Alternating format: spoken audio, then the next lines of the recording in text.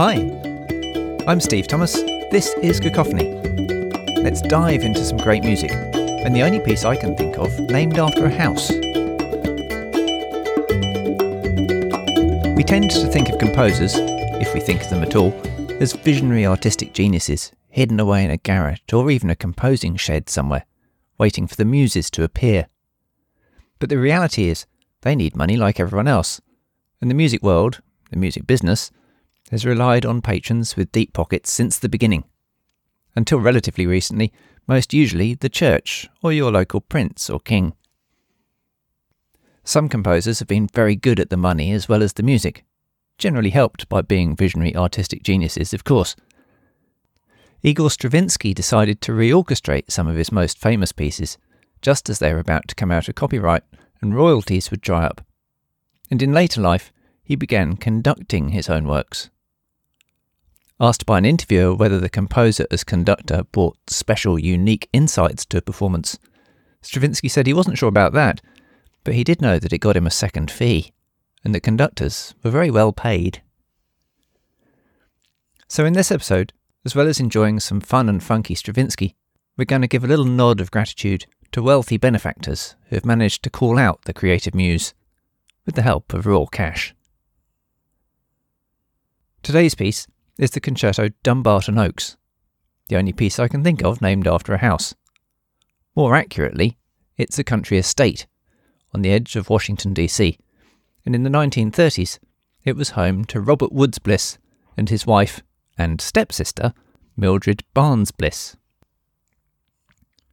Robert was a career diplomat. Mildred was independently wealthy. I suspect it was her money, not his, that bought the estate. And that was thanks to her father's drug company and the success of one pill in particular. Do we have an example here, indirectly, of a laxative unblocking an artist's creativity?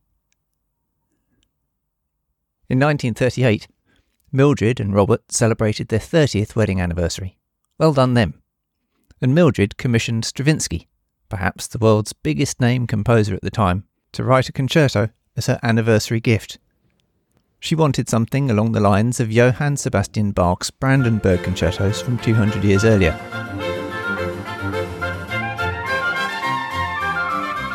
Groundbreaking, virtuosic, hugely enjoyable, and now famous pieces for small groups of several solo instruments. Saying that makes me realise it's quite the thing to ask. Stravinsky was clearly the person to go to. Dumbarton Oaks hasn't become as well known as the Bach or some of Stravinsky's other pieces, but I think he delivers on Mildred Bliss's brief. The concerto is small and beautifully formed, written for 3 violins, 3 violas, 2 celli, and 2 basses, and then bassoon, clarinet, flute, and 2 horns. 15 players in all. The parts are often independent and virtuosic. It's a terrific piece to play, featuring all the clarity, concentration and precision that Stravinsky always requires, but also with moments where players can get really musically expressive. It's fun, and all done in under 15 intense minutes. In the first movement, Stravinsky gives us fast-moving passages that pass from strings to wind and back. It's sparkling and dancey, and yes, a bit like modern-day Bach, maybe.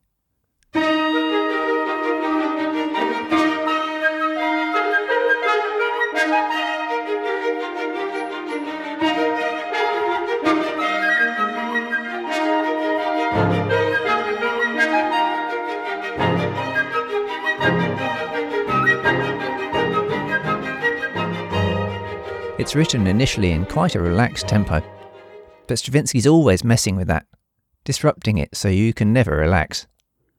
He also likes to throw in tiny pauses for the whole ensemble that make it really clear if you're not all in the same place.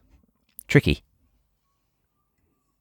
There's a section in the middle that sounds almost jazzy, and it ends with a chorale that looks back to more church-like Bach. The second slower movement is another quirky dance. It's got a kind of shy feeling to it. As the instruments pass snatches of tune between each other, it's a bit like musical peekaboo. It also feels like we might be out in nature. There are sort of bird calls and later an extended, very bird-like passage for the flute. And the movement ends with the chorale again, but with different instruments and an entirely different feel.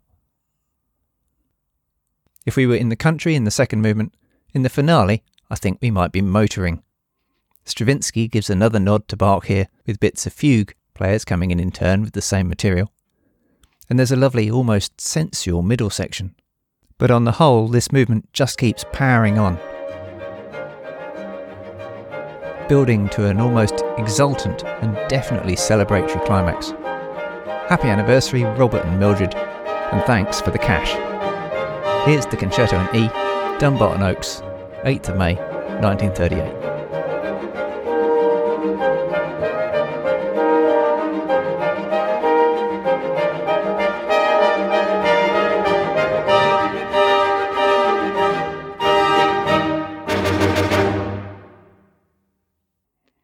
Like many pieces of complex music, this gets better every time I hear it. I've listened to it a lot recently because I was playing it last week and needed to get it embedded in my head. Sometimes the music, the rhythms are too hard for me to read and count, so you just have to know how it goes. So I really recommend listening to this more than once. Occasionally, pieces take a while to reveal themselves, and this might be one of them. So let's have a listen. Click on the links in the show notes for a recording, and then please tell me what you think. Leave a comment at cacophonyonline.com or a simple voice message. I really want to hear from you. In an episode where we've been talking about benefactors, it seems appropriate to make a particular appeal. Cacophony costs money to make, and I need to eat, so any financial support is welcome if you're able. There's a link to my page at ko-fi.com where you can make a one-off or regular contribution. But all of the arts world needs support, particularly at the moment when government austerity and rising costs across society means many charities are switching from giving with life-enriching grants to basic life support and helping people just to get by. Just this week, one big council in the UK, Suffolk, has cut its arts funding to zero. And this is going to impact not just people's enjoyment, but also people's employment. We don't all have money to support all these things, so we need to put pressure on our governments, our MPs and councillors, to let them know we want our arts protected for all to enjoy. Please consider writing to them, or delivering angry messages on social media. And of course, make the most of opportunities to enjoy great music. Buy recordings, support artists, go and see a concert near you. If you like great music and occasionally ranty podcasts, perhaps you know others who would too. Who are they? Please share Cacophony with them. Come back for more next time, and thanks for listening.